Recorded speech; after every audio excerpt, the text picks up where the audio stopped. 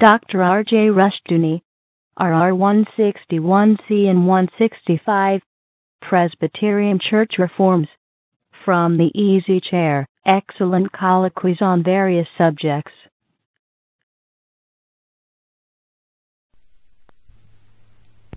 This is R.J. Rushdoony, Easy Chair number 275, September 29, 1992. Otto Scott and I are here at the Presbyterian Theological Center in Sydney, Australia. We are here for 10 days speaking to various groups at the invitation of Ian Hodge. All of you heard Ian some months back when he was with us in Vallecito. Ian, it's a privilege to be here with you. Will you introduce our other guests and our subject? Thank you, Rush, and it's my pleasure to be able to bring yourself and Otto to this country for these series of meetings that you've been participating in. Today we have with us the Reverend John Davies, who's Principal and Head of Old Testament Studies here at the Presbyterian Theological Center. He's joined by the Reverend Paul Cooper, who's Head of Pastoral Theology, and the Reverend Chris Balzer, who's Head of New Testament and lectures in theology as well. Part of the purpose of this meeting today is to look at the Presbyterian Church in Australia and some of the rather exciting reforms that have been going on in this denomination over the past few years. But before we get on to that, I thought I might help the listeners to the Easy Chair tapes try to understand a little bit about Australia and its perspective or its situation in the world, and especially the role of the church and religion in this nation. Unlike America, we don't have a history of strong Calvinism that formed was part of the founding roots of this country. As I like to say it, America was started by Calvinists and Australia was started by convicts. But whichever way we go, the church here definitely had a strong influence. Paul, I'm going to address the first question to you for our listeners, and perhaps you might like to make a few comments how you saw the church in the early days of the settlement of Australia, and what you think its particular role is, as to whether you saw it as primarily an evangelical church or a more social institution that was aligned with the political groupings of the day. Well, I think originally the first ministers who came to Australia were in the service of the government in many ways. They were there to help encourage good morals amongst the convicts. That's how the government saw their activity. And though some of the very early ministers who were Church of England were evangelical in perspective, they were vastly intimidated by the great distances, the great numbers, the work that they had to do, and I think that they were generally regarded a bit like moral policemen, I think, by the government. As the colony grew, there were a growth in the churches. From our perspective in the Presbyterian Church, there were many Scottish settlers who came, and they brought with them their Presbyterianism, and Presbyterian churches were formed. And I think in the early days of Australian settlement, in the 1800s, the theology of the church at that stage was conservative. It was reformed. and reflected the background from Scotland, from whence they came. Later on, towards the end of the 19th century, the same sorts of decline that took place in the Church of Scotland in terms of theology, in terms of the reaction of the rise of biblical criticism, the rise of modern science, was sort of felt in Australia as well. And there was a move towards a more liberalised attitude towards the Bible, which gained pace towards the end of the 19th century and into the early 20th century. And then in the early part of the 20th century, through the 1920s, 30s, 40s, liberalism gained a great hold in the Presbyterian Church of Australia. Rush, I've heard you say that the church in America, while it became modernist in its approach, was not the product of the Enlightenment, but the product of Unitarianism.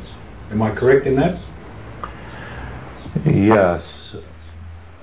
During the War of American Independence, the Calvinistic clergy was most active. They were basically the motivating force for the war. One British agent in the States reported to London that the war was a Scotch-Irish Presbyterian rebellion. That's an aspect of it that is rather neglected by historians at this time. This meant that first, the Calvinistic clergy was very active in the military. They were the chaplains. Very often they commanded regiments. As a result, their churches were the particular target of the British mercenary troops. Their churches were burned down, their Bibles, their hymnals were tossed into a bonfire.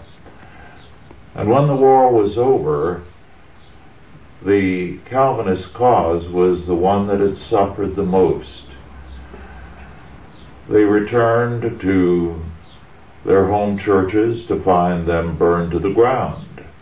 It took them some years to rebuild and to recapture lost ground.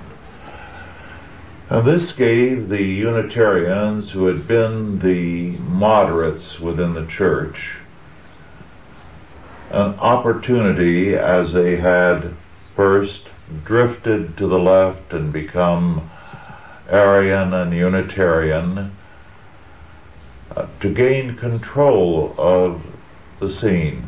They had the churches that continued to operate. They grew, and they turned in time Unitarian.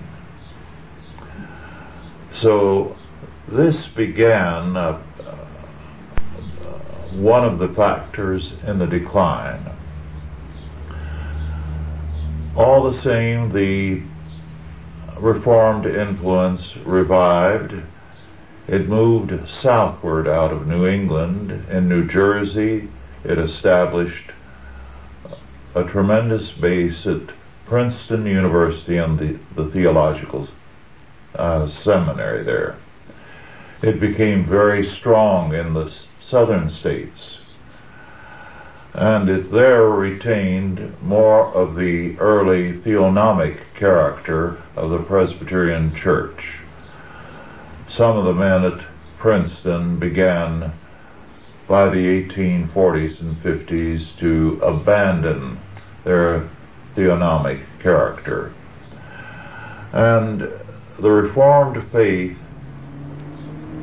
still retained an influence until the beginning of this century, when Woodrow Wilson became president of Princeton.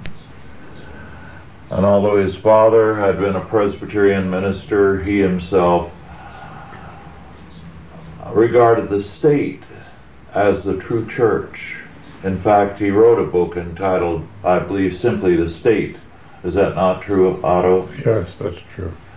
And in the course of that, it became apparent in his thinking that the true church for modern man was the state, and the state is the source of grace. And Woodrow Wilson is perhaps the father of the 20th century. And he created a massive shift away from the Reformed faith to a statist faith, so that we had a better beginning in the States than in Australia, but we've had a tremendously difficult century. Otto, I'm going to direct the next question to you, because you've not long finished what I consider a most important book, The Great Christian Revolution, which was dealing with the decline of the Reformed faith in England and the events from roughly the start of the 16th century up to the year 1660. Now, our church in this country, and of course this country is predominantly English in its background rather than American. Have you gone past the year 1660, where you've seen the decline of the Reformed faith due to the rise of Arminianism? Are you able to give me a brief description how you saw the English side of the church through the 18th century?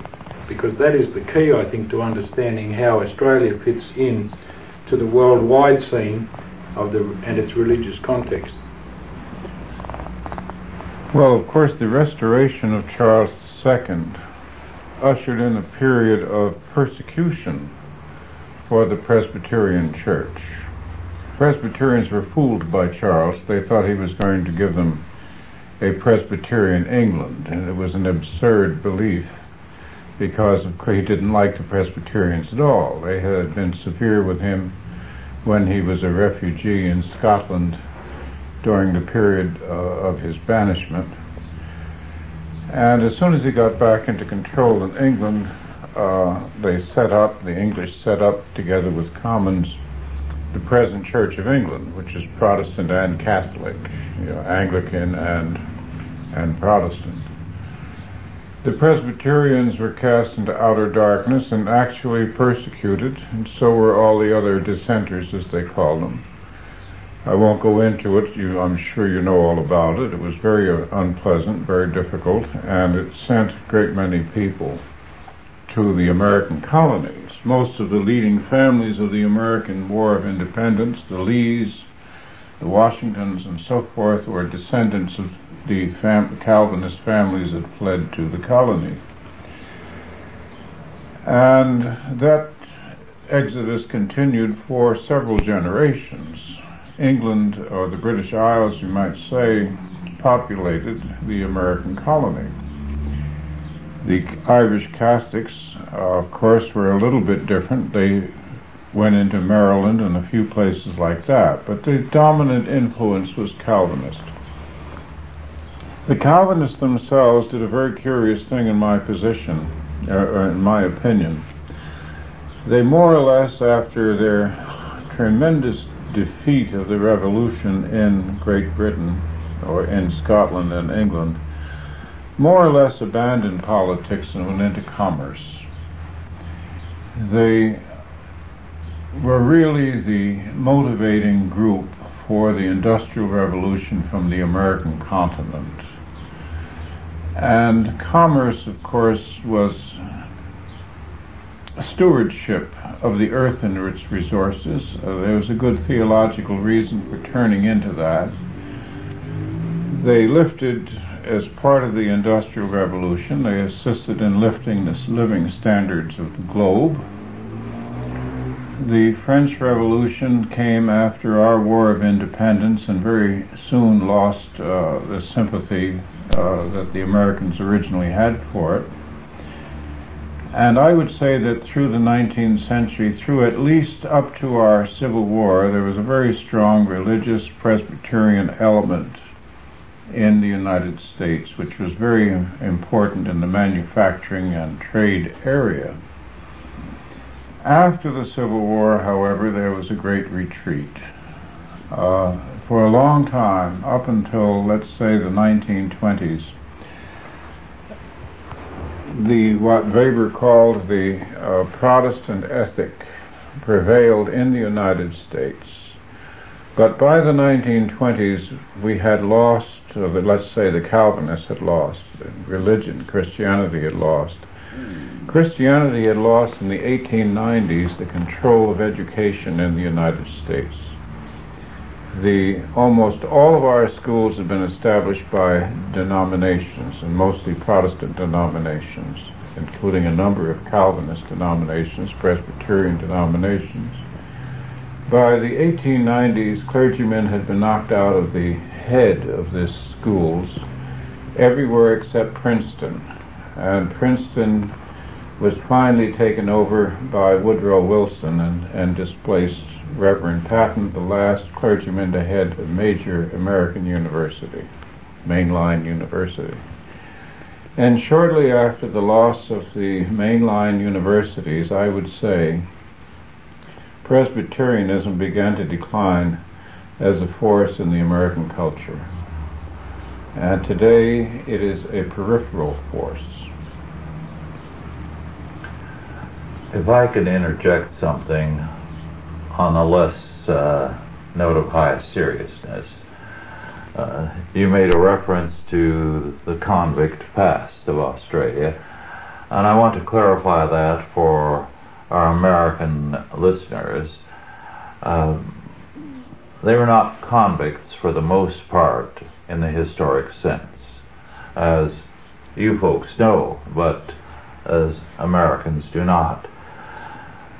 The British policy was that they wanted the colonies to be populated, and over 200 death penalties were introduced for very trifling things in most cases, and those convicted had the choice of either being hung or being shipped to the colonies.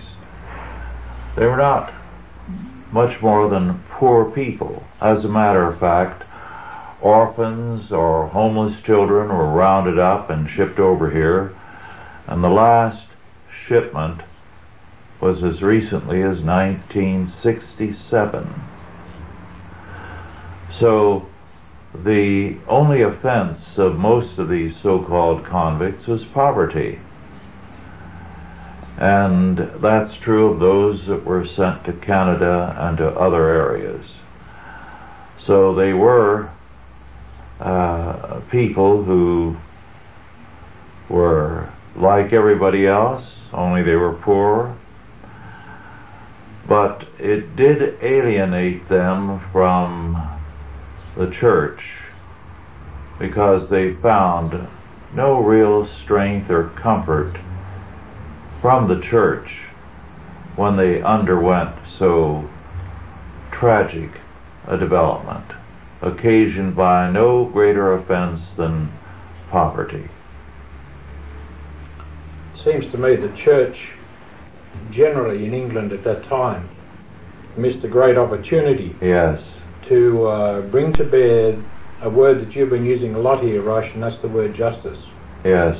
The sentences that were imposed for these minor offences were clearly unjust, no matter what standard you use to look at it, and especially when you look at it in the light of the scriptures. And yet you have these events that have taken place at the end of the 18th century, and I guess in some ways it's probably the American War of Independence that gave England some impetus to look for some other place to help offload some of its citizens. I'd like to add one more word on my comments on the Presbyterians in the United States. That is, the Presbyterian Church split north and south during the Civil War. And after the Civil War and up to fairly recent times, I would say that the Presbyterian Church in America, throughout America, throughout the United States, became associated with the high bourgeoisie. Not to quite the same extent as the Anglican, but very close. You're saying it wasn't the church of the ordinary folk? That's right. Ironically, in the States, the church that was best represented among upper, middle, and lower classes was the Episcopal Church. But it has lost that character in the past 50 years. Chris, how does that compare with the church here in Australia of last century? Would the Presbyterian Church have been the church of the common man or an upper class church? Well, I think in the first instance the Anglican Church, the Church of England, was the church of the aristocracy, such as there were here in Australia. Certainly the church of the governors, although there was at least one Scottish Presbyterian governor. Certainly the church of the military, if they wanted a church, which I suspect they did not, but they were given a church by the British government anyway, namely the Church of England. The Presbyterian Church was founded from the Scottish settlers, as Paul has mentioned, and these were mainly tradesmen, artisans, farmers, that sort of thing. There were a number of wealthy Presbyterians in the latter part of the 19th century who endowed a number of churches and so on. But my observation of the Presbyterian Church in Australia, compared with a short spell ministering in a Presbyterian church in the United States some years ago, is that at least the Presbyterian Church of the USA represents a higher stratum of socio-economic society than the Presbyterian Church of Australia does, and I think that's probably always been the case. I think in Australia the Anglican Church has been the church by and large of the aristocracy, or its equivalent, where the Presbyterian Church has been one step down from that. Could I just add to that? There's been mention of the Scots Presbyterians. We shouldn't neglect the fact also that there were other strains which came into Australian Presbyterianism, particularly the Presbyterians from Northern Ireland. But I'd agree with Chris's comments there that on the whole the social stratum that is represented is not such a wealthy stratum on the whole. Many of them farmers, and as they settled in Australia, the types of farming was quite different from the farming that they were used to. Many of them, say in the north coast of New South Wales, became cane farmers, growing sugar cane, and it's a hard life. Dairy farmers, not something that you grow rich quick on. The debate, though, in last century in this country, then amongst the Christians, seemed to be develop along the lines, if I'm right, of a debate amongst denominations rather than a debate of the faith versus, some other faith. So that you see, perhaps, say, in the founding of our Constitution and earlier in the events of the early colony, the involvement of, say, the Presbyterians, the Anglicans and the Catholics, and maybe some other groups as well, but very much a development of religious thinking that was designed to prevent the other denomination getting an upper hand. We see this in some of the funding issues that were going on, and the education issues of last century when we had the establishment of public education. in this country? I think, Ian, it would be important to move into what has happened here in Australia. And by way of preface to that, let me say that the two churches in the United States that were the last to go under, to succumb to modernism, were the Presbyterians and the Lutherans. And there was a reason for this. They were at the time both confessional churches. There was still a great deal of teaching of the confessional standards, of catechism, and the like. And that gave a strength to those two communions that made it difficult to subvert them. And so they were the last to go. Would you include the Catholic in that? Yes, as long as the Baltimore Catechism was widely used in the Catholic parochial schools, there was a great deal of resistance to the change. And the change came in the American Catholic not from the people as much as from the clergy. And the seminaries were responsible for that. They subverted the clergy, and the clergy moved the church to the left. And of course, Vatican II left the American Catholic Church in a state of shock. For a time there was a tremendous departure, and some years the parochial schools that closed down by the hundreds. And there was a great deal of bitterness over that in the laity. I know in Los Angeles there was one parochial school with about 2,000 members.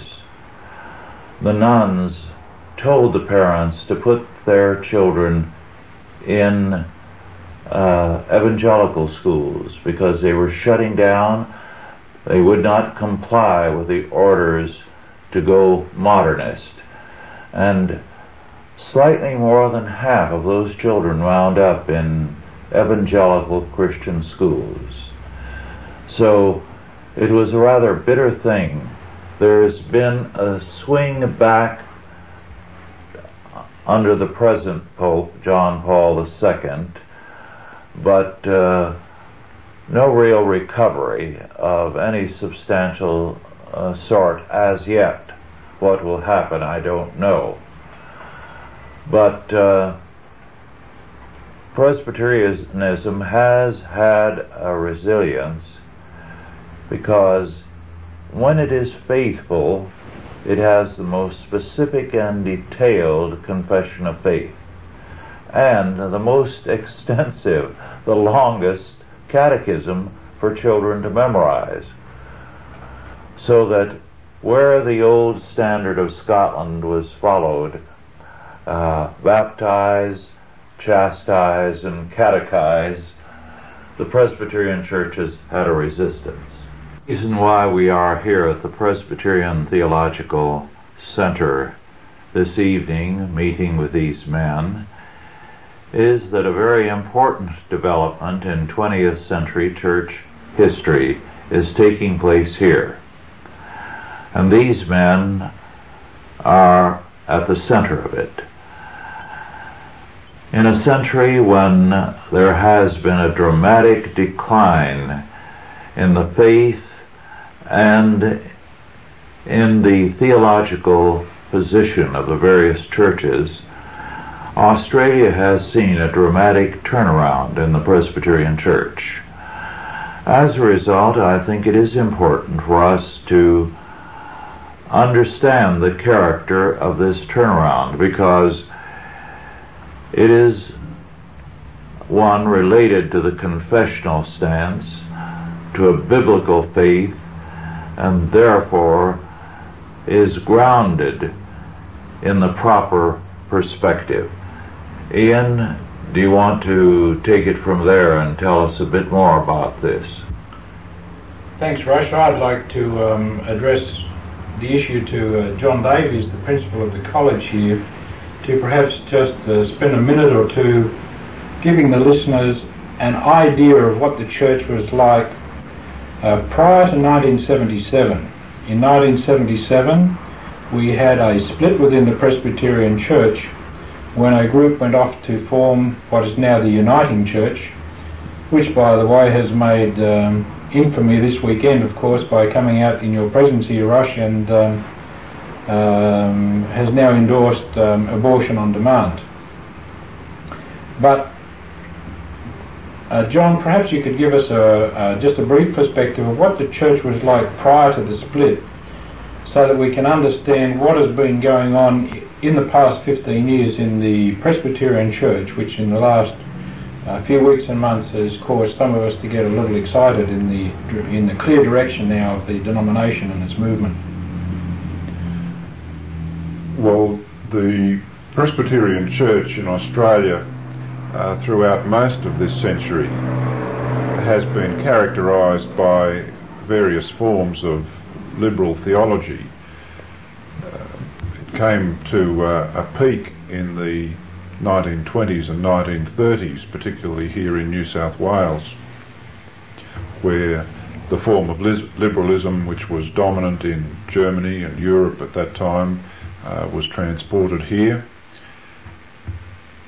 Subsequent to that period, the church adopted a more neo-orthodox or Barthian stance in theology, very much dependent on who was lecturing within the theological colleges at that time. And at the time prior to the formation of the Uniting Church, along with two other denominations here, the Methodist Church and the Congregational Churches, the Presbyterian Church was very much an ecumenical body with strong affiliation with the World Council of Churches. It reflected the majority position among Protestant churches here at that time.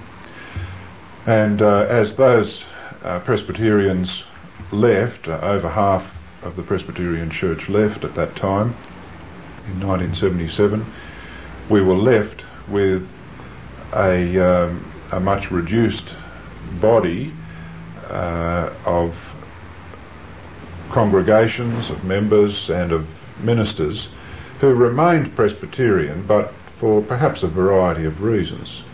Some for reasons of wanting to adhere to a more robust form of subscription to our constitutional theological document, the Westminster Confession, others perhaps for more traditional reasons.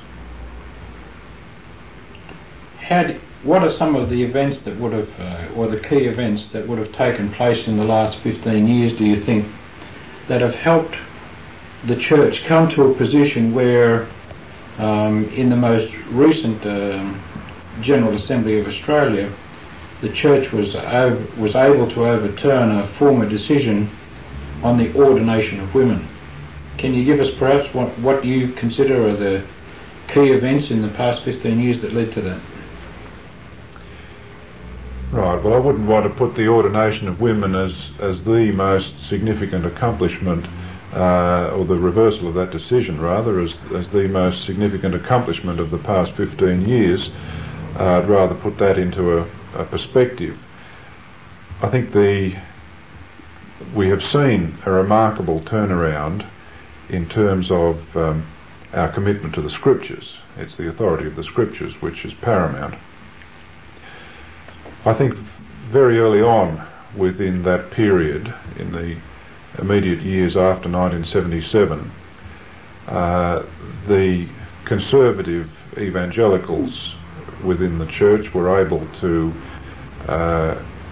gain positions in the theological halls or colleges, and there are three within our denomination, one in Brisbane, one in Sydney, one in Melbourne. And around that period, or shortly after that period, through a growing number of evangelical voices in our assemblies. Those positions came into the hands of those who upheld the authority of the Scriptures, and then there has been a steady stream of men going into the ministry over the last decade, 15 years, and having an influence on the life of the church. And really, I don't want to exaggerate the role that we here at the college or our colleagues in the other colleges have had. It has really been a work of God and a work of grace. But clearly the formation of a conservative college and training centre for ministers had to be a key ingredient that has helped create the environment and the more conservative clergy within the denomination. It certainly has been a very significant factor used by God, yes.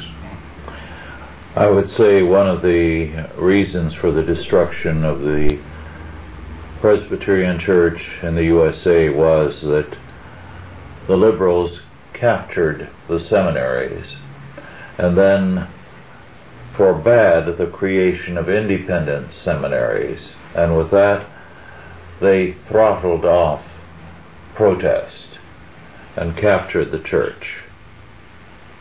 The same thing happened here in Australia. It was just that under the providence of God, Church Union intervened and changed the balance of power in the denomination overnight, so that the theological training in Australia was able to come under the control of conservatives again for the first time in almost 100 years. Probably another factor also in New South Wales that we ought to mention, and that is the existence of the Sydney Diocese Anglican Church, which is conservative and reformed in its theology, which gave great aid and comfort, I think, to the Presbyterians, that they have been most encouraging and most helpful, and I think they've had a big impact upon the Christian witness, certainly in Sydney. And I think many Presbyterians will testify that their early nurturing and encouragement, and maybe even conversion, certainly in my case, was under God through the ministry of these Anglicans who held to the Scriptures and who have been of great encouragement to us and great assistance. Here is an important question to me. In your churches, who has title to the church property, the local congregation or the presbytery or denomination? The denomination. That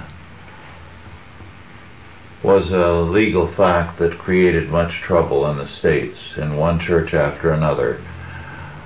Prior to 1860, the local congregation, whether Catholic or Protestant, controlled the church, had title to the property. Abraham Lincoln used his power to alter that dramatically so that the central authorities or the hierarchy of the church now had title to property. And this became a powerful impetus to stifling off reform, because when it came to a showdown, as in the Presbyterian Church in the United States of America, the lead was taken originally by some of the biggest churches in the country. But when it came to a showdown, will we walk out and leave our property, or will we remain in the church? They remained. And the break, therefore, was on the part of young seminarians predominantly. This is why I said that in the providence of God it was Church Union that was instrumental in turning this around, because Church Union could only come into effect by new acts of Parliament being passed to allow for union and to allow for property rights for minorities. And so those who wish to remain Presbyterian, if 33 1/3% or more of voting members of a congregation wish to remain Presbyterian, that property was retained. Well, speaking as one who believes very strictly in predestination, I would have to say that that means that God has great things in mind for the Presbyterian Church here. In the United States, any new group starting, and this has been an impetus to starting new church groups, has been only if we begin afresh, and only if we legally enter into our bylaws the title of the church belonging to the local congregation, can we allow a church to retain control. So they have to meet a strict legal formula there.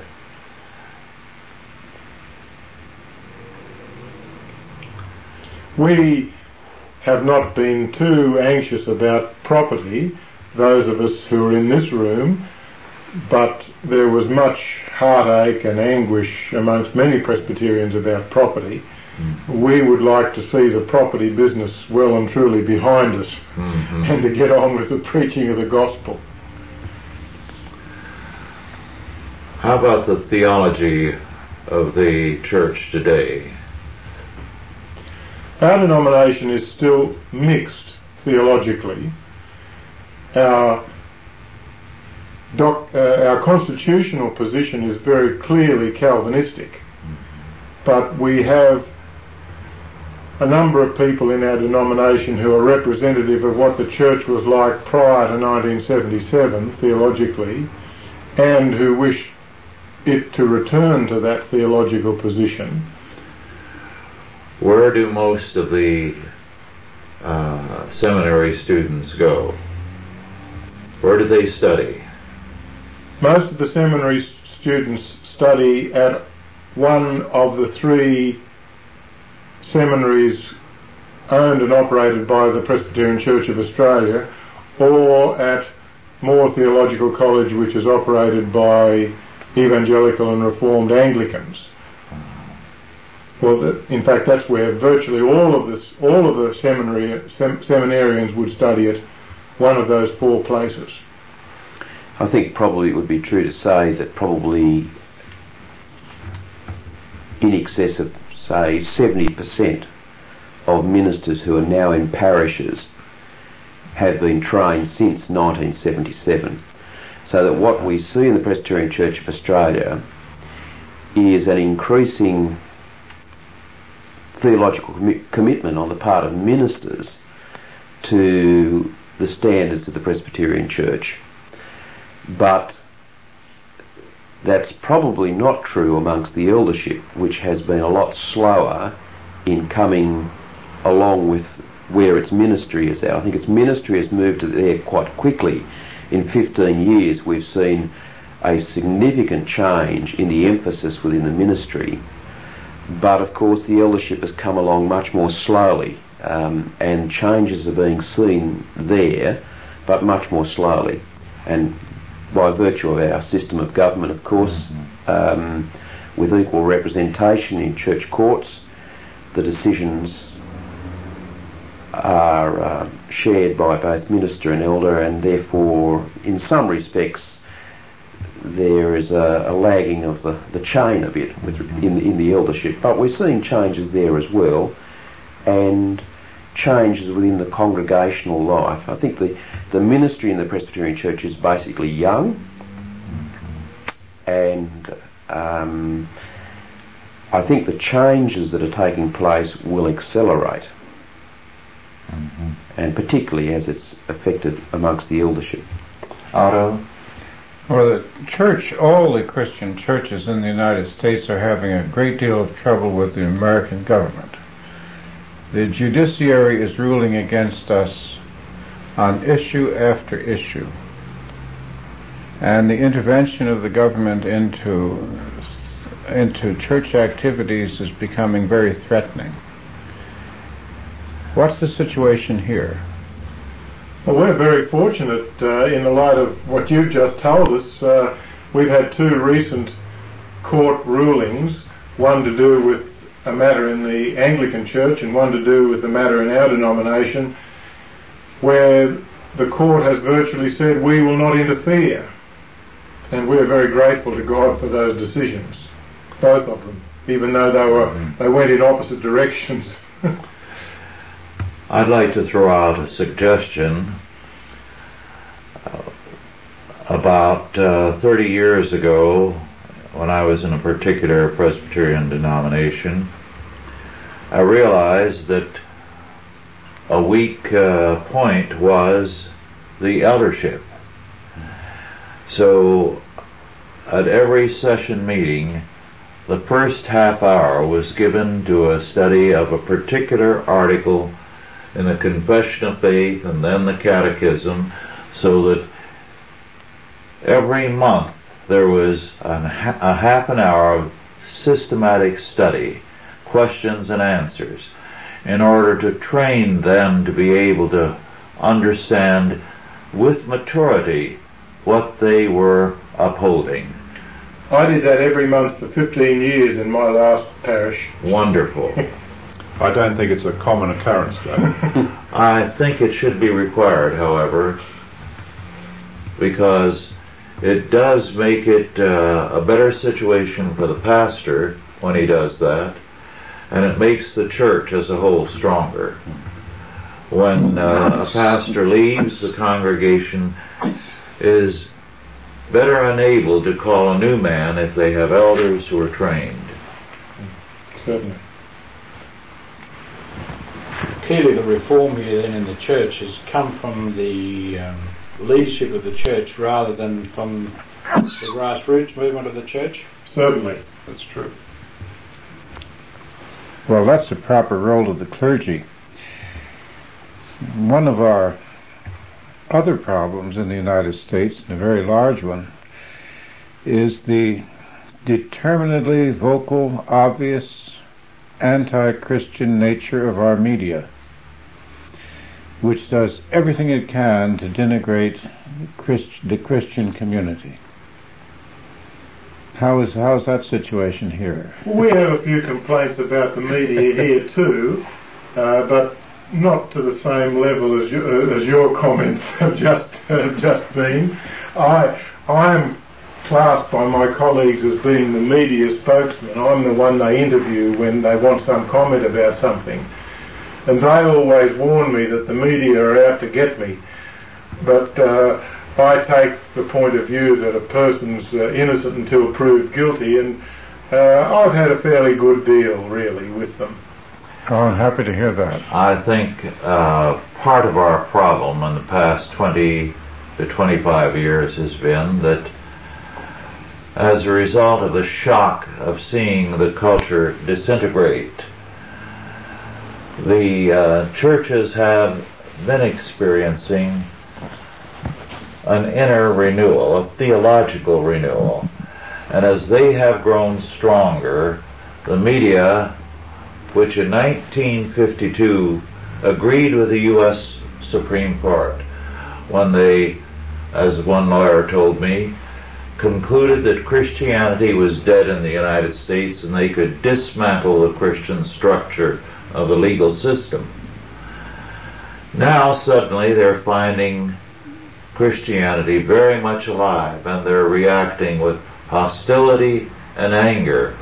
So a good deal of the problem we have is simply because we're alive and kicking. Oh, I wouldn't describe the media in Australia as actively hostile. I think apathetic to mildly critical, I think probably would be how I'd describe it.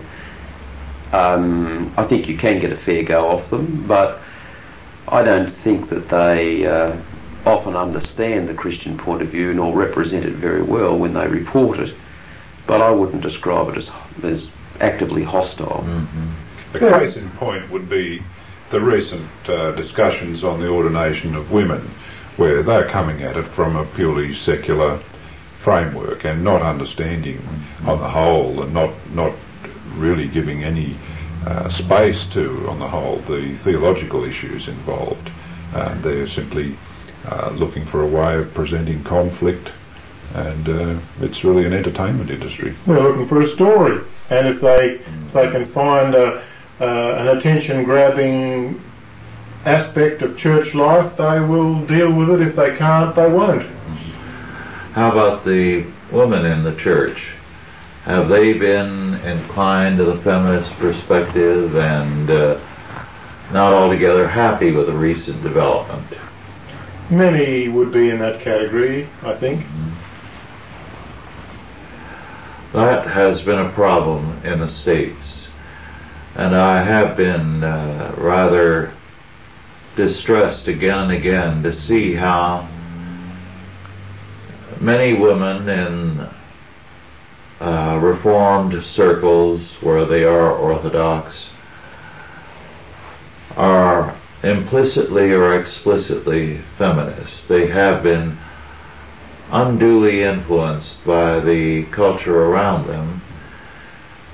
I'm afraid part of the responsibility for that rests with the churches, because as they saw these various tempers rising, they did not deal with them.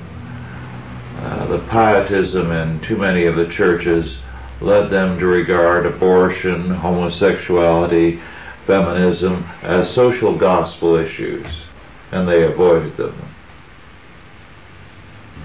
I don't think it would be true to characterise the decision that the General Assembly took to reverse our stand on the ordination of women, so that we now no longer ordain women to the ministry, as being meekly taken by, meekly accepted by many of the women in the church. I think has caused a great deal of upset, and I would say, go so far as to say, anger on their part. And I think that the challenge will be in the next 5 to 10 years is to see how the Presbyterian Church is going to weather this internal storm. Now the decision's been made, how what the reaction's going to be, and how in the next few years this issue is going to affect the life of the church, seeing that such a momentous decision has been made. But I don't think that the ordination of women is is not the issue. I think the issue is there is a lot of reaction against the change of direction in the Presbyterian Church. Those who remain, whom I like to fondly call the bagpipe and haggis brigade, who were culturally part of Presbyterianism, have found a lot of the changes very difficult to take, because it seems to have cut right at the heart of their own cultural understanding of Christianity. And I think the Presbyterian Church is now got a much greater emphasis on the Bible, much greater emphasis on our confessional position, much greater emphasis on evangelism, on outreach, and these things are difficult for many of our older members to accept. We have just a few minutes. I'd like to call attention to one aspect of this whole question which I think is very important. In the United States, up to 1900, 75%, I believe, of all the colleges and universities were established by Presbyterians, and more than that, by Scots, whose emphasis on education was so great. And as a result, as long as the Presbyterian clergy retained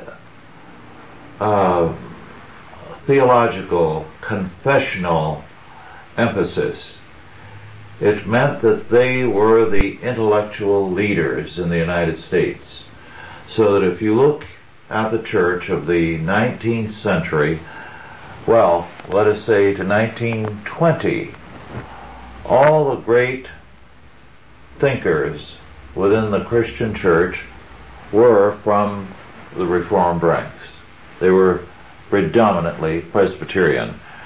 Since then, of course, we have still provided leadership in the person of Cornelius Van Til and one or two others, so that your school here is very important because you represent the intellectual content of the faith, and therefore to train up a clergy that will begin to command leadership intellectually in Australia places you at the center of the future and its importance. Well, thank you for the contributions you have made, and we want to thank all of you who are listening, and God bless you all. Authorized by the Chalcedon Foundation. Archived by the Mount Olive Tape Library. Digitized by ChristRules.com.